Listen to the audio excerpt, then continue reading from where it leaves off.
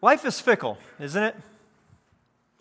On February 24th, 2022, the Russian army invaded Ukraine in what was supposed to be a very swift and speedily conquering of the country of Ukraine.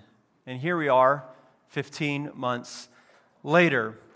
On November 3rd, 1992, then President George Herbert Walker Bush lost in an astounding and astonishing presidential election to an upstart politician named Bill Clinton. On December 2nd, 2001, the energy company by the name of Enron, after hitting $91 a share on the stock market, filed for what was then the largest bankruptcy in the United States. On September 29th, 2008, that same stock market lost over 777 points in one single day, the largest loss in the history of our country. On March 11th, 2020, the National Basketball Association suspended play due to the Corona-19 virus, and our lives were upended. Life is fickle, isn't it? It's confusing.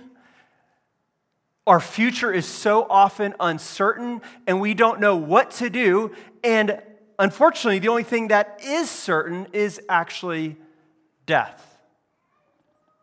Barring Jesus returning, we all know that death is in our future and everything else is so uncertain.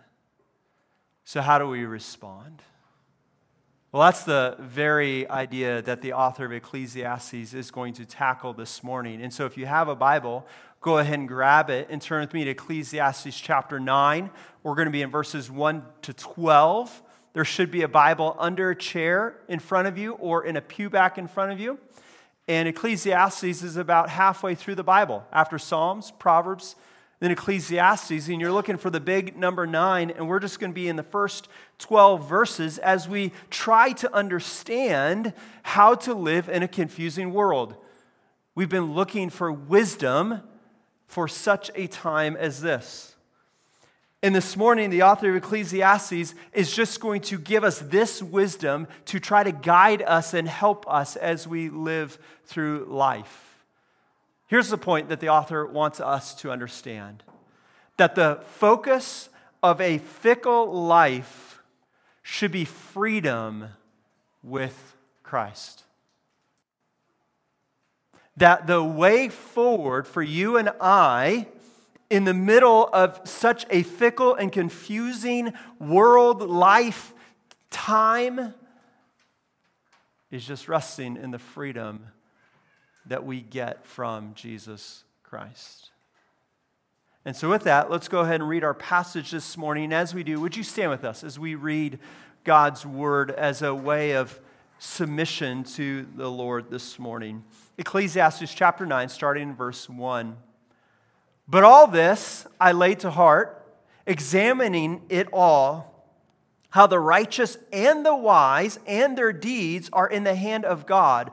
Whether it is love or hate, man does not know. Both are before him. It is the same for all, since the same event happens to the righteous and the wicked, to the good and the evil, to the clean and the unclean, to him who sacrifices and him who does not sacrifice. As the good one is, so is the sinner, and he who swears is as he who shuns an oath. This is an evil in all that is done under the sun, that the same event happens to all. Also, the hearts of the children of man are full of evil, and madness is in their hearts while they live. And after that, they go to the dead. But he who is joined with all the living has hope. For a living dog is better than a dead lion, for the living know that they will die. But the dead know nothing, and they have no more reward, for the memory of them is forgotten. Their love and their hate and their envy have already perished, and forever they have no more share in all that is done under the sun. Go, eat your bread with joy, and drink your wine with a merry heart, for God has already approved what you do. Let your garments be always white, let not oil be lacking on your head.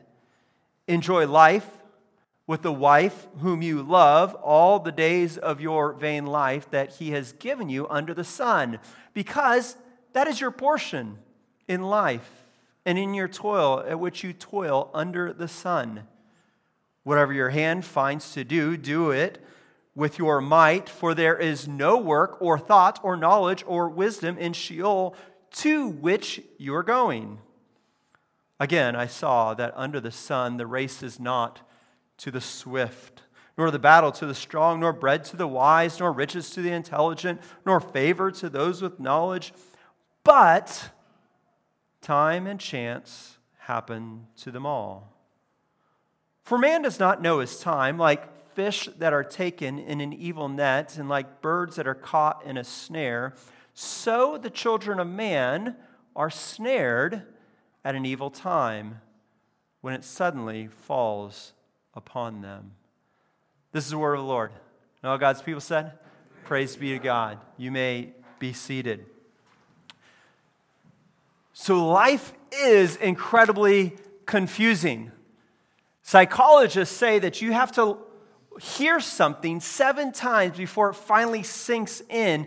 And it's as if the author of Ecclesiastes knows this to be true, because on repeat now, he keeps reminding you and I that life is confusing, and he keeps twisting life in every which direction to help us to understand how confusing it actually is.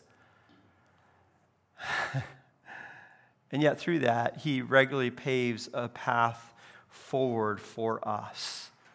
And this morning, the author wants to show us 2 realities that are, in some senses, disconnected, but in other senses line up together, and then pave a path forward for us through those realities. So let's look at these realities. The first reality is the finality of death.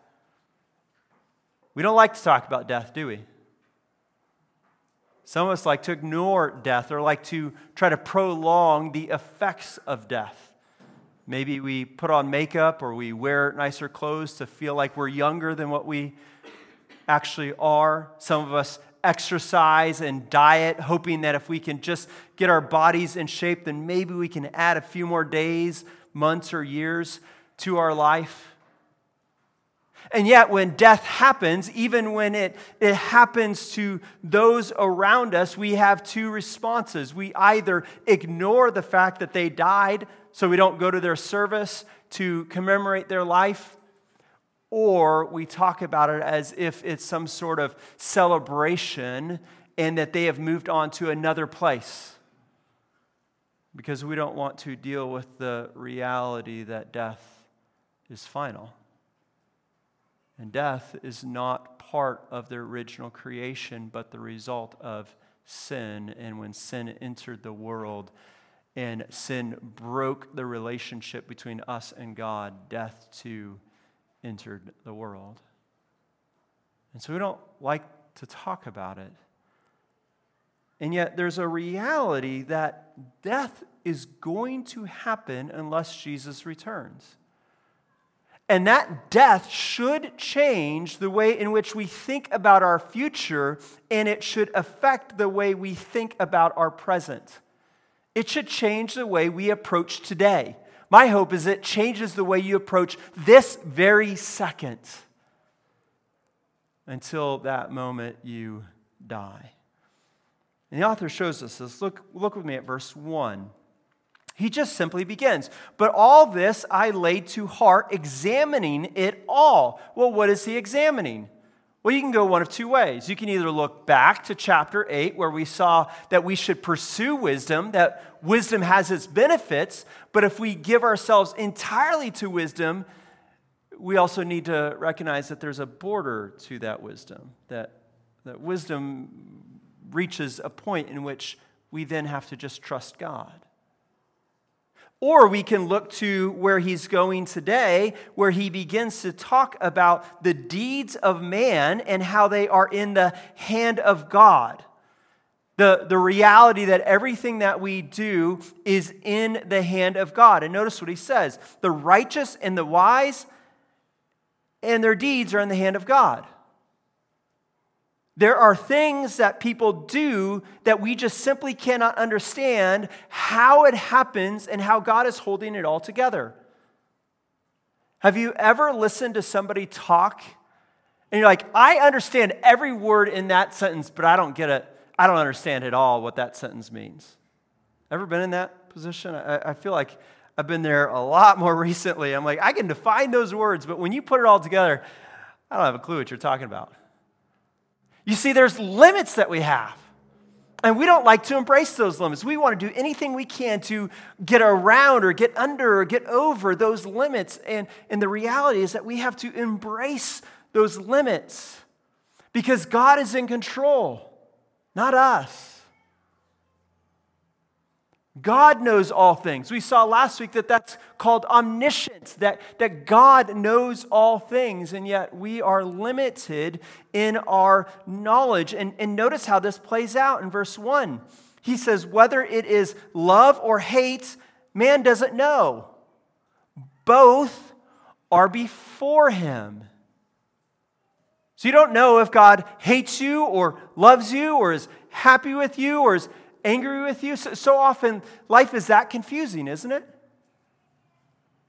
How many times have we gone through life and we're experiencing a good season and so we utter the very words, God must be happy with me.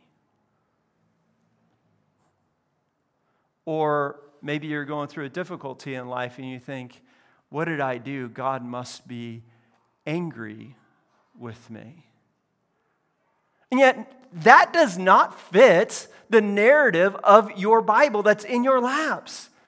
Because if you were to read the narrative of the Bible, what you'll read is the prophet Jeremiah, whom God called from the womb to be a prophet on behalf of God, is thrown into a pit and left for dead. You can read the book of Job. That's not the book of Job to get a job. It's a book of Job named after a man who loved God.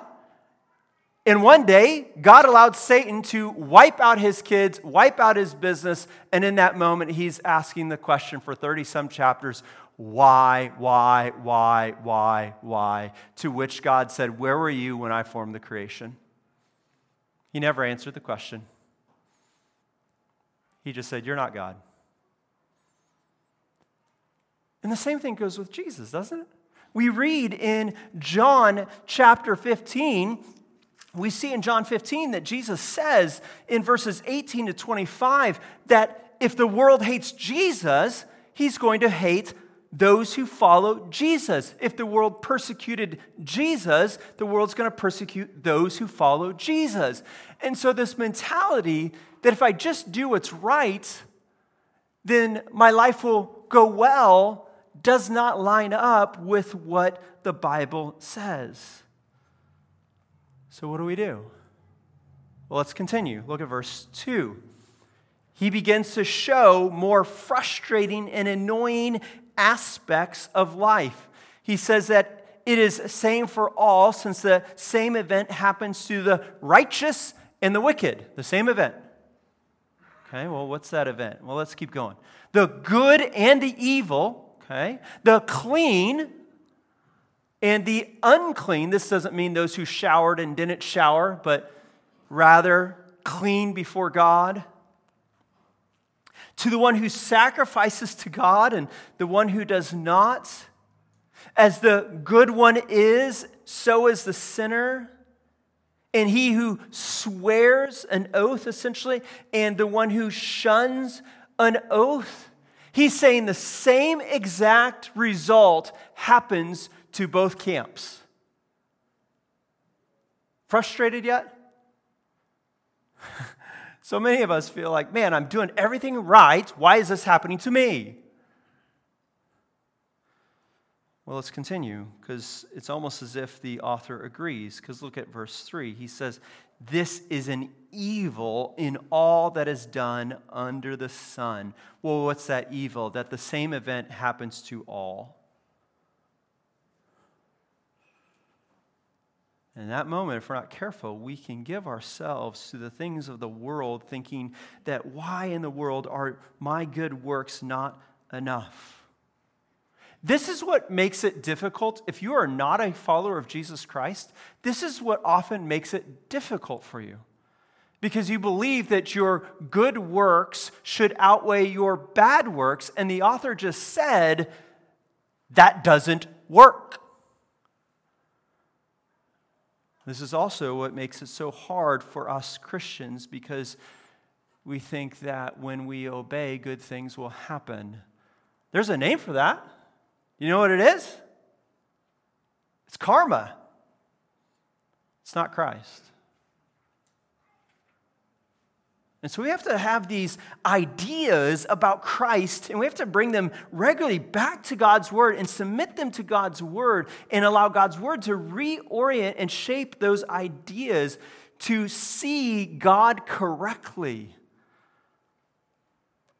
So what's the path forward that he gives us? Well, let's continue in verse 3, halfway through. He says, also the hearts of the children of man are full of evil, and madness is in their hearts while they live. So the reality that we've been seeing, Romans 5 says that you and I are born into sin. We have this nature that wants to rebel against God. Hope you have a good day. It's just the reality of our lives. Probably not the information you wanted to hear today, but the reality of what we need to hear in order to be driven back to Jesus Christ and the hope. But notice what he says, that this is in the children of man. That doesn't mean that we give ourselves further to that sinful nature, but notice where this sinful nature in this direction of humanity heads. After that, they go to the dead. They die. That's where we're heading, is towards death. So what's the path forward again? Well, look at verse 4. He says, he who is joined with all the living has hope. Well, why is this? Look again. For a living dog is better than a dead lion. How many of you have dogs here? Right? Dogs are a man's best friend. They are wonderful creatures in your home, not in mine, but in your home. I love to visit them, but I love to leave them there. But in the Bible times, dogs were not seen as man's best friend. Dogs were scavengers. Dogs were ferocious. They were dirty. They were disgusting. But lions, man, they are majestic, beautiful, mighty. The greatest of all creatures to walk on 4 legs. And yet, notice what he just said. It's better to be a living dog than to be a dead lion. It's better to be a dirty, disgusting scavenger than to be strong and mighty but dead. Why is that? Well, look at verse 5. He continues. He says, for the living, he tells us why. The living know that they will die. The living know the future. I don't think I shocked anybody in here this morning telling you that apart from Jesus returning, you are heading towards death. None of you are thinking, oh no, I had no idea that I may die. But just by nature of living, you know that you are heading towards death. But notice what the dead know. They know nothing. They're dead. They don't know anything at all. You see, it's the living that knows that death is coming and that there is an eternity out there because of Jesus Christ. We know that there's an eternity out there. And so, with that knowledge, we can change today. We can transform how we live today. And yet, when death enters in, death stops that trajectory, and we can no longer change eternity. When death enters in, everything stops. Your eternity at that point is set. That's what he says. Look at verse 5 again. He says that they have no more reward, for the memory of them is forgotten. There's no more future, no more reward, no more ways of doing great and grand things in this world, because death is the end. And they're forgotten. Some of us have people like that in our lives. They died, and maybe it was sad in the moment, but most days we don't think about them.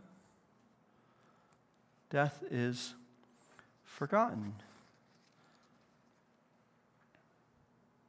And it begins to shape even how we think about life a little bit more. Because look at verse 6. He says, their love and their hate and their envy, so all of the attitudes and actions, everything that they did, even the worst that they did, have already perished.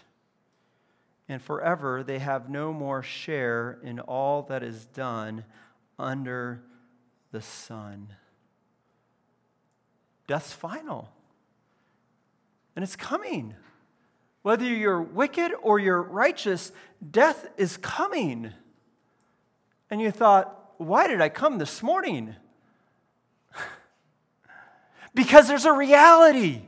The reality is so often you and I live today as if death will never happen. We spend our money as if there is no eternity. We spend our time as if there is no eternity. And we fill our life with the pleasures of this world. And we do not realize that death is coming. And on the other side of death, we have to give an account to the judge of all the earth. Do you realize that?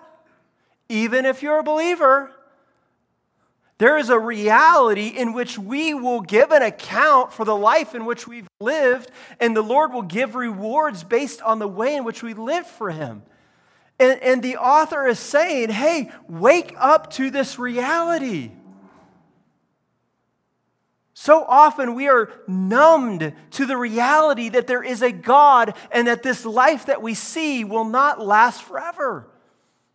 The culture around you is on overdrive to distract you from the truth of God and to numb you to who He is and to drown out His voice in your life. You realize that? Through media, through TV, through sports, through music, through whatever your hobby is, there are so many ways in which the world is utilizing to act as earmuffs so we cannot hear God, to act as blinders so we cannot see God, and to give us anesthesia so we are numb to the realities of God. And so often we're just taking these things like, oh, this is great. Oh, that feels so good. And yet Paul tells us in Ephesians 5, listen to what he says in Ephesians 5, 15 and 16. He says, look carefully then how you walk, not as unwise, but as wise, making the best use of the time because the days are evil. Do you realize that the days are evil and they are warring against you? You're in a battle. The question is, do you know you're in a battle and are you fighting the battle? But you're in a battle. And we have from this moment until death comes and you are now 20, 30 minutes closer to that day of death, to that moment of death. And the question is, how will you leverage this time to prioritize God and take hold of your life so that God would be at the center of your life?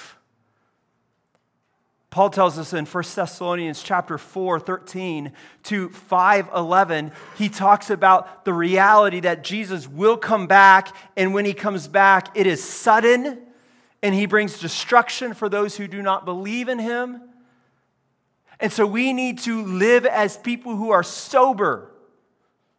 sober-minded, realizing that Christ could come back at any moment, so I need to be ready. I need to be excited and eager and ready for that day to come. And yet so often we give ourselves to the things of this world. For most of us, it's not the extreme things that will take us out, it's the good things that'll take us out. If you've heard of the movies or the books Chronicles of Narnia, they were authored by C.S. Lewis, a British theologian and medieval scholar, and he once wrote about this idea that the enemy of great is good. The enemy of doing the great and the best things is doing good things. Do you see that slight move that we can do a lot of things that we think are good and right, but if they're not the best things, we're not going to be centered on Jesus Christ. And so we need to wake up each day and we need to be thoughtful about our days. We need to wake up each day and really think and ask the Lord, if I believe in you, trust in you, how should that change my day? Do you do that? I want to encourage you. Each morning, okay, Lord, I believe in you, I trust in you. Okay, how should that change my day? And then ask yourself, what does it look like for me to stir my own heart today to see and to savor the beauty of Jesus Christ? And then to implement that in your life that day. And then begin to work outward. That if you are married, begin to think about your spouse and say, how can I stir their heart to see and savor Jesus today? And if I have kids, to continue outward and say, how can I stir my kids' hearts to see and savor Jesus Christ? The world is distracting to you, but the world is also distracting to them. And if we're not careful, they get caught up into all of the things that will lead to destruction in the name of doing what's good, but not doing what's best, which is following Jesus Christ. You know, Paul tells us in Philippians 3, verse 8, he says, I count all things as rubbish, as dung, as poop, if you didn't know what that was, in comparison to the surpassing worth of knowing Jesus Christ, my Lord.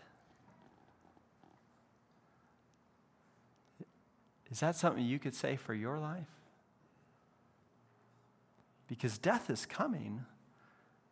The question is how are you going to live the remaining days of your life? Are you going to live in the reality that Jesus, you will see him face to face? And you are preparing yourself not to earn his favor, but if you believe in Jesus, you're preparing yourself to enjoy his favor for all of eternity. We don't do good to earn. We do good to enjoy who Jesus is. But there's a second reality that the author wants us to see.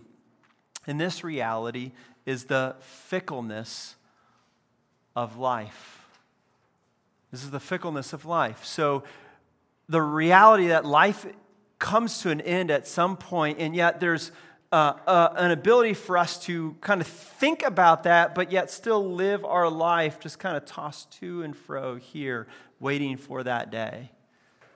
And the author wants us to grasp how fickle life is, how easy it is for you and I to be swayed by the joys that are here one second and gone the next. It's like a mist. If you were out yesterday morning, you saw the fog, and by midday, it was gone.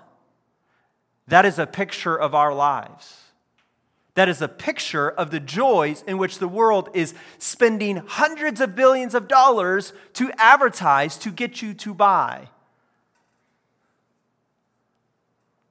It is a joy that's here one second and gone the next. Even the principles of life that we live by seem to fail us as well. Teams with the highest payroll do not always win. Trust me, I know this to be true after the last 5 years. My team with the highest payroll hasn't really won. The smartest people are not always the richest people. So how do you respond? So often we're shocked by that, or we struggle. We have this mentality that if we do as God says, then the world will operate and will turn out a certain way for us. And when it doesn't, we are shocked and we are jaded and we become bitter. As we noted before, we shouldn't be shocked. Because even Jesus, at the end of his life, he did everything right, and he is strung on a cross, crucified, and all of his followers, even the one who is so bold to say, even though all those scrubs will turn away from you, I will never turn from you. How fickle that was, because within 24 hours, that dude was pronouncing curses that he did not know Jesus Christ. So even Jesus experienced the fickleness of friends and the world. Well, how does this play out for us? Look at verses 11 and 12. Verse 11, the author tells us an order that we expect, and yet an order that actually occurs. And he talks about this order under the sun, so anything that happens in this world. And he says the race is not to the swift. The fastest person doesn't always win the race. If you watch the movie Cool Runnings, you remember the fastest person in the race was tripped up and lost the race. Nor the battle to the strong. Again, just look at Russia. They should have walked right in and conquered Ukraine. And here we are. Nor bread to the wise, or riches to the intelligent. The richest people I know have not graduated college. In fact, the richest person I have ever met did not even graduate high school. So sometimes, just because you have intelligence does not mean you have riches. And to make matters worse, nor favor to those with knowledge. Dumb people get ahead sometimes. And that is very annoying, isn't it? The world just does not turn out the way that we expect. In fact, he ends verse 11 by saying, but time and chance happen to them all. It feels as if we are on a massive roulette wheel wondering where that marble will eventually stop. It's confusing. It's troubling at times, isn't it? And yet we have to remember that this is our human perspective. That the author is writing from what we can see and what we can understand. And yet we know that when we read all of Scripture, that God is in control, that God is sovereign over all things, and God is not surprised by anything that takes place. And so this confusion is not a confusion in God or even a confusion from God. It is a confusion that rests in us. It's a confusion that we must wrestle with before God. And it's so troubling that for some of us, it leads us to never plan because we think, well, what's the point? And yet, Jesus calls us to plan. In Luke 14, 25 to 33, he talks about a man wanting to build a tower, and he says, doesn't he sit down first, count the cost of building the tower before he builds it? The same thing happens with a king before he goes to war. Doesn't he sit down and count the cost of going to the war before he actually goes? So too should you and I when it comes to following Jesus. We should count the costs. We should plan. We should be thoughtful. Not just kind of say, well, it doesn't really matter. The issue here is not whether to plan or not. The issue is, what are you planning? The issue is who is guiding your plan? Because life is so topsy-turvy. So what do we do as a result? We should plan in light of the Lord. We should live our lives and plan to live our lives in light of the Lord. Well, how do we do that? Paul shows us, I think Paul shows us in Colossians chapter 3. Listen to what Paul tells us in Colossians chapter 3, verses 1 through 4.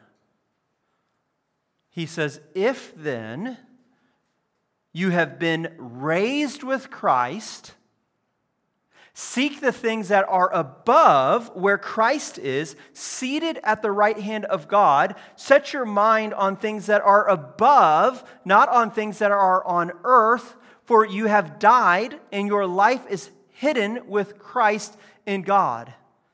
When Christ, who is your life, appears, then you will also appear with him in glory. What's Paul saying? He's saying if you believe in Jesus Christ, you are tied to Jesus Christ. That as he died, he did not stay dead, but he conquered death, and he then ascended into heaven, and now he is seated at the right hand of God in the throne room of God. Yesterday, I think it was yesterday, the King of Britain was crowned king, right? Did anyone watch that?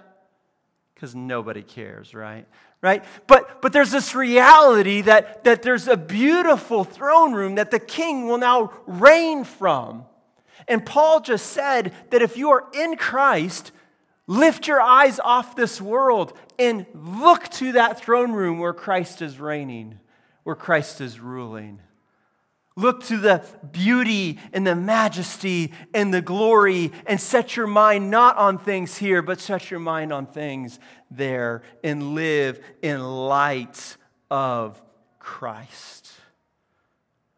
And it's out of that Paul then commands us in verse 5 to put to death what is earthly in us. You see, when your eyes are elevated off of this world, the fickleness of the world, we can begin to put these things to death and see life as it actually is meant to be seen. Why does this matter? Look at verse 12. Because man does not know his time. And he gives us two examples. We don't know the days that are numbered. Every moment we're closer to death. He gives us two examples. He talks about fish being caught in a net and birds being caught in a snare. I can just imagine, I don't ever fish, and especially with a net, but I can just imagine fishing today. You know, you get a little worm on the hook, and then you throw it into the water, and the fish is just swimming, thinking about life, thinking about, I'm kind of hungry. That worm looks tasty. And now he's caught and dead.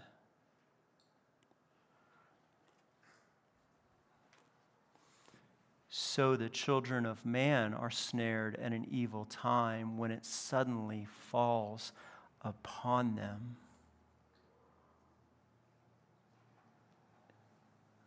If we're not careful, we too will be caught by the evilness of this world. You do not know your days, so live this moment for Jesus Christ.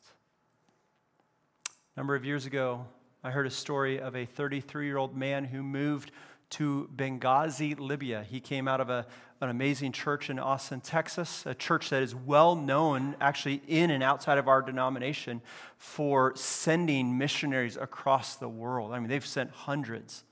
And so this young family, husband and wife and little kid, answered the call to go to Benghazi, Libya, and he was serving there to be a teacher of English as the door in which to share the gospel. One morning, this young man was jogging alongside of a road when a pickup truck pulled up with men holding guns who then gunned him down and killed him. All he did was just go out for a jog, and he never returned home. But he had hope. He was there for the gospel of Jesus Christ. As difficult as that is, his wife could say, we have hope because of the gospel of Jesus Christ. We as people, if you are a follower of Jesus Christ, we as people should not be surprised by the fickleness of life. This is actually what I love about Christianity.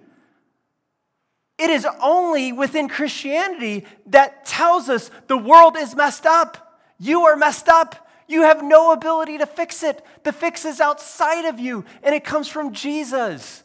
Your hope is not in you having a better day than yesterday.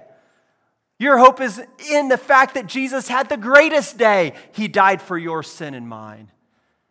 And then he rose from the dead and conquered it, and now he is at the right hand of the Father, reigning and ruling. Man, think about the hope in a confusing world. And so, church, we must not be people who get caught up by the world because that will never fulfill us. We must be people who live in light of the return of Christ. When you were a kid, hopefully kids, you're not doing this today, but when you were a kid, your parents went away for hours or maybe days, what did you do? Your trash just kind of ended up wherever it ended up. Your clothes kind of ended up wherever they ended up. Your dishes ended up wherever you wanted them to be. But you knew your parents were coming home, and so just a few moments, few hours before they came home, what did you do? You scoured around the house to get the house in order because you knew your parents were coming home. Church, Jesus Christ is coming back. Is your house in order? Are your finances in order in light of Jesus?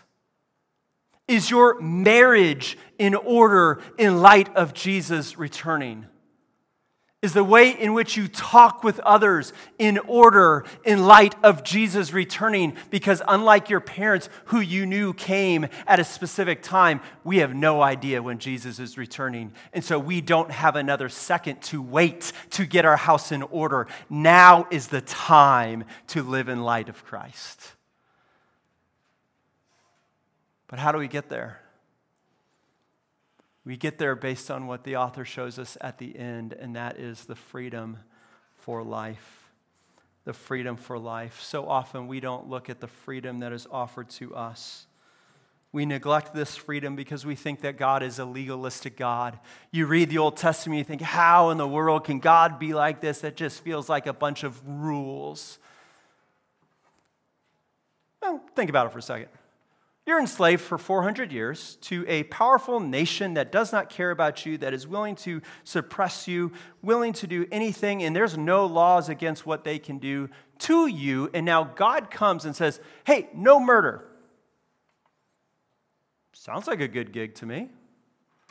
Don't steal. I kind of like that. Hey, take the Sabbath off. Now, immediately, whoa, who are you to tell me I have to take a day off? But if you worked for 400 years without a day off and God is saying, hey, once a week you get a day off, I don't think you're going to be like, I can't believe you're forcing me to have a day off. No, you're going to say, thank you. I've never experienced that rest before. His laws are not burdensome. They are good. They are freeing to us. And notice the freedom that he shows us. Look at verses 7 to 10. He tells us, go, eat your bread with joy and drink your wine with a merry heart. Why? God has already approved what you do. Now we got to be clear, because definitions matter, don't they?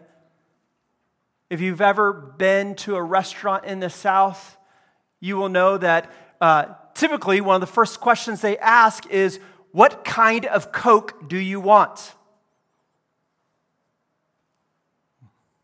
Well, what do you have? Well, we've got Pepsi, we've got Mountain Dew, we've got, like, whoa. You said Coke. Yes, because to them, any soda is Coke. Definitions matter, don't they? So just because he's telling us, drink your wine, doesn't mean he says, get drunk. In fact, Ephesians 5:18 tells us to not get drunk, but rather be filled with the Holy Spirit. Ecclesiastes 2 already told us, don't give yourself to indulgences of the world. No. We have to get our definitions right. And the definition is, hey, enjoy the pleasures that God gives. Don't overindulge, but enjoy them. In fact, go so far to let your garments be white and your oil or your head not lacking in oil. And you might be thinking, whoa, this is weird. Like, why do I care about wearing white? Well, apparently, if you live in the Middle East, where it is the temperature of the sun in the summer, white and pure white is a beautiful treasure because it reflects the sun. And oil is refreshing to your body. And the author is saying, look at these gifts that God gives and enjoy them. To the point that he continues in verse 9, enjoy life with the wife whom you love. Guys, this does not mean that you should have multiple wives and you get to choose the one that you love and enjoy life with that one. Just want to be clear. No. You have a wife. If you do, enjoy life with that wife all the days of your vain life, because this is what God has given you. In fact, he continues in verse 10, and he says, whatever your hand finds you to do, do it with all of your might. Enjoy what the Lord has gifted you in, and enjoy the things that the Lord has given. Why? Because there's no work or thought or knowledge or wisdom in Sheol, the place that you're going. Sheol is the place of the dead. And when you're dead, you have no ability to utilize your hands and no ability to enjoy the pleasures and comforts from God in this life any longer. And so we need to avoid the extremes that is seeking instant gratification and indulgence, and the extreme that continues to press off the joys of God to the future, and we never enjoy them, and we never get to experience them. So how do we do this? Or rather, how can we do this? We can do this because our eternity is secure in Christ. And how did Christ live? He was often ridiculed for eating and drinking and enjoying the things of the world, and yet we read that he never sinned. Peter tells us that no deceit was found in his mouth. John tells us in John 17 that Jesus did everything that the Father asked him to do, and yet how did the people treat Jesus? One Sunday, they praised his name. 5 days later, they called for his head. They killed him on a cross. I mean, think about the fickle nature of life. You're riding high, and by the end of the week, you're dead. And yet, what was actually going on? Well, Luke tells us in Acts 4. In Acts 4, Luke tells us what actually happened. And listen to what the early church prayed to God. In verse 24, we read, "Sovereign Lord, who made the heaven and earth and the sea and everything in them, who through the mouth of our father David, your servant, said by the Holy Spirit, why did the Gentiles rage and the people plot in vain? The kings of the earth set themselves and the rulers were gathered together against the Lord and against his anointed. For truly in this city they were gathered together against your holy servant Jesus, whom you anointed, both Herod and Pontius Pilate, along with the Gentiles and the peoples of Israel." Listen to what he says. They're praying, God, all these people were against your anointed Jesus, but listen to what they then say. These people were against Jesus to do whatever your hand and your plan had predestined to take place. You see, on that cross, the Father was still in control. The freedom for you and I in such a fickle life is that at the darkest hour that the world has ever experienced, in which the wrath of God was poured out on Christ for your sin and mine, in that moment in which I could imagine being a follower of Jesus and thinking, what is going on here?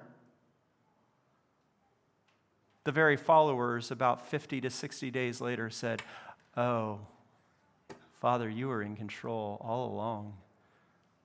This is exactly what you destined to take place."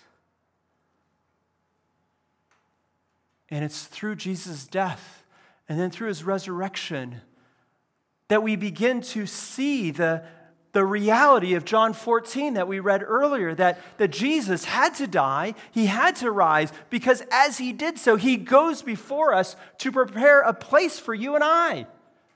And in this place, according to Revelation, there is going to be this massive, beautiful banquet feast where we get to celebrate and enjoy freedom forever with the Father and the King of Kings and the Lord of Lords. And this freedom is only for those who follow Jesus Christ. Brother, sister, do you realize that if you follow Jesus, this is the worst it ever gets? It's up from here. But if you're not a follower of Jesus Christ, this is the best it ever gets. And it's only down from here. There's an eternity where you bear the wrath of God for your own sin. And so I want to plead with you to come to faith in Jesus Christ, to trust in him, to stop running to the worldly pleasure, but find pleasure in Jesus Christ. And if you are a follower of Jesus, I want to encourage you to turn from the things of the world and to find freedom in Christ for such a fickle life. So on February 24th, 2022, on December 2nd, 2001, on September 29th, 2008, and March 11th, 2020, where were you turning for hope and freedom for such a fickle life? Was it in your ability and in your knowledge? Or was it in the freedom that comes from Jesus Christ? Let's pray. Father, we thank you for your word.